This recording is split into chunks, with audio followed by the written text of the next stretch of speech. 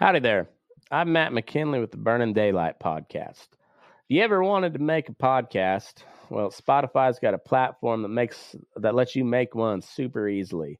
And then you can distribute it everywhere and even earn money. All in one place for free. It's called Spotify for podcasters, and here's how it works. Spotify for podcasters lets you record and edit podcasts right from the phone or computer. So no matter what your setup is like, you can start creating today.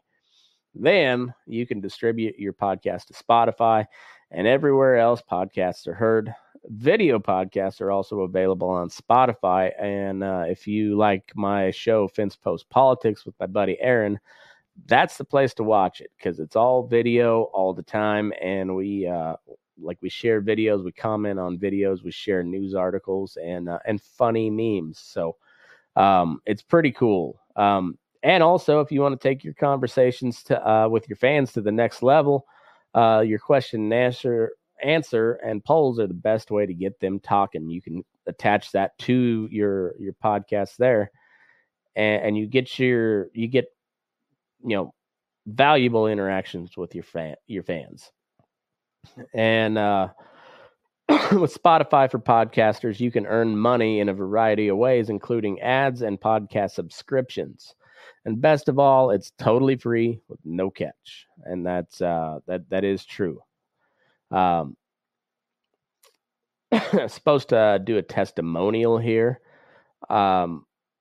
But anyways, this is the podcast I use, or the podcast host that I use.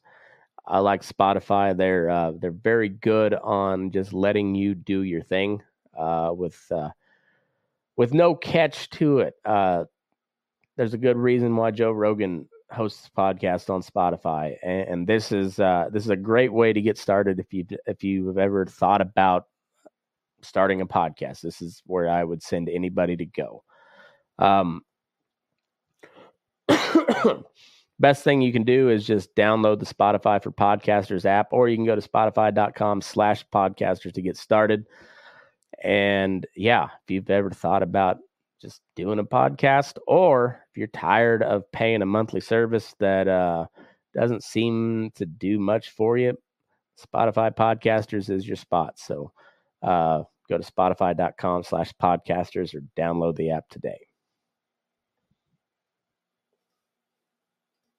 Mackenzie Johnston with Cattle News Central, bringing you your April 11th cattle industry headlines, brought to you by 4T Ag Insurance, your go-to contractor for ag insurance. The folks at 4T Ag are dedicated to providing you with insight, information, and alternative risk solutions that are custom fitted to your business and personal needs. They offer both drought and crop insurance, and they also offer LRPs for both feeder and fed cattle.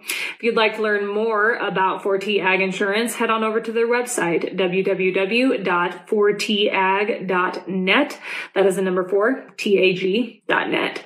We are also sponsored by American Beef Producer Magazine. They offer in-depth articles on a wide variety of topics within the industry. They feature award-winning photography and so much more within their publication. There are a lot of ag publications out there, but I have to say that American Beef Producer, they have to be near the top. They do a fantastic job. If you haven't already done so, I encourage you all to check out their April issue. All you got to do is click on the American Beef Producer link above in the caption. That's going to take you over to their Facebook page where you can do just that. American Beef Producer Magazine, guiding beef producers for over 25 years. And finally, Circle 5 Cow School. Whether you were wanting to learn how to preg check your own cows or start AIing, Circle 5 Cow School, they are the way to go. Almost every week they are hosting classes somewhere between Texas and Tennessee. If you would like to check out their schedule, head on over to circle5cowschool.com. That is the number 5 in there. Or you can go ahead and just give them a follow on Facebook. The cattle range has reported that in the last 2 years, U.S. demand for processing grade beef has significantly increased. And as a result, our nation's imports of Brazilian beef has spiked. In January of this year, Brazilian beef imports almost climbed all the way to 100 million pounds. 83 million of those pounds of that beef was fresh beef, something to keep in mind as we continue to go through this story. That's more than a 500% increase year over year just in the month of January. Way to start the year off with a bang. In the past, the U.S. has mostly imported heat-treated beef products from Brazil, including prepared or preserved beef.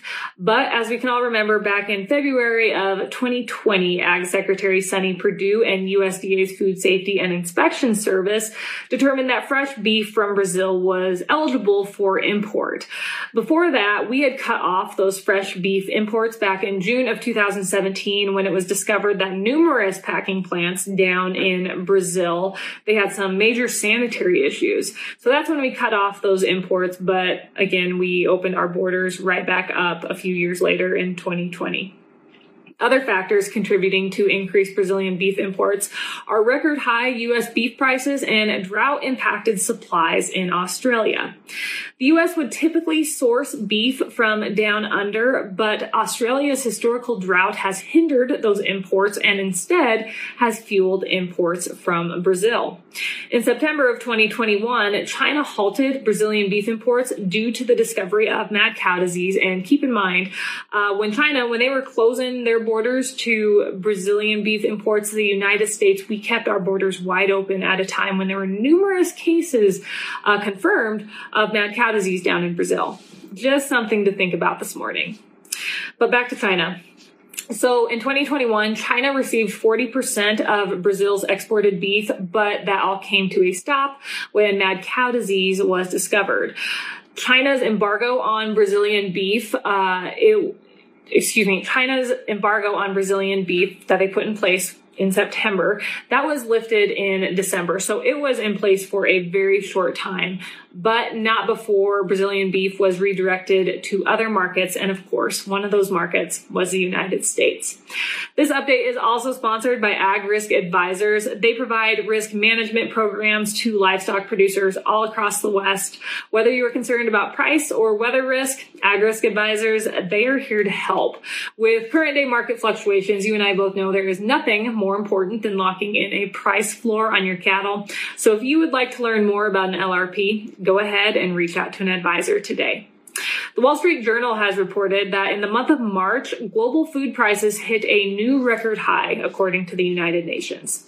This news comes as no surprise as the war continues to rage in Ukraine, threatening food shortages in some of the world's poorest countries and increasing inflation challenges for Western food manufacturers.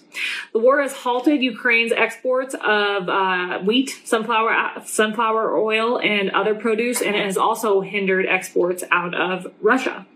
The lack of grain exported now from both of these countries will most likely take beef and other meat prices higher than we're already seeing. Essentially, there is no ceiling for the price of meat at the meat counter. The UN Food and Ag Organization said on Friday that its food price index, and that is a measure of the most commonly traded food commodities, it rose 12.7% to hit 159.3 points in March. This is the highest level the index has ever seen since it was first developed in 1990. And much of that is due to higher grain prices.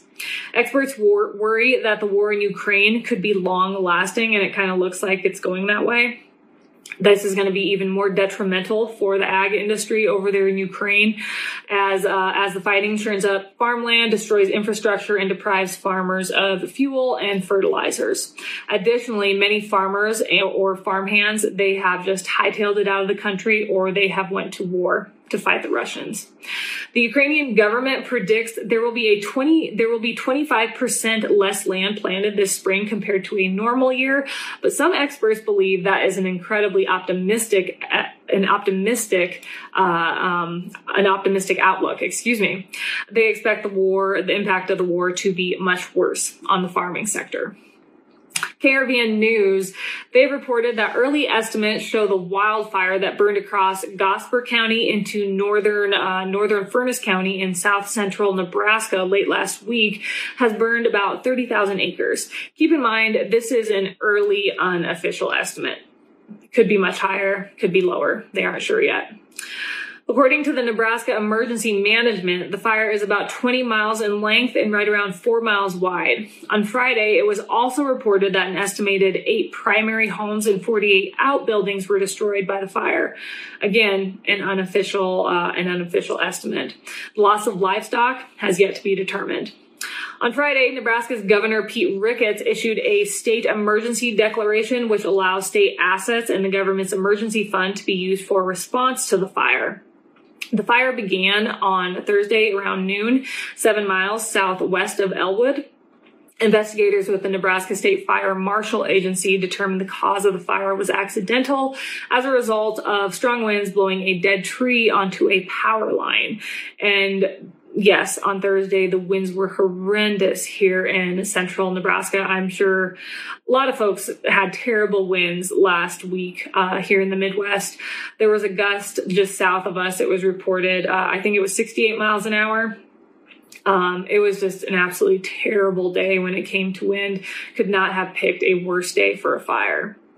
Around 40 fire departments from across the state showed up on Thursday to fight the blaze. On Friday, thank the good Lord, 2 UH-60 Black Hawk helicopters with crews, a 25-person wildland task force hand crew, and support vehicles from the Nebraska National Guard were deployed to the fire.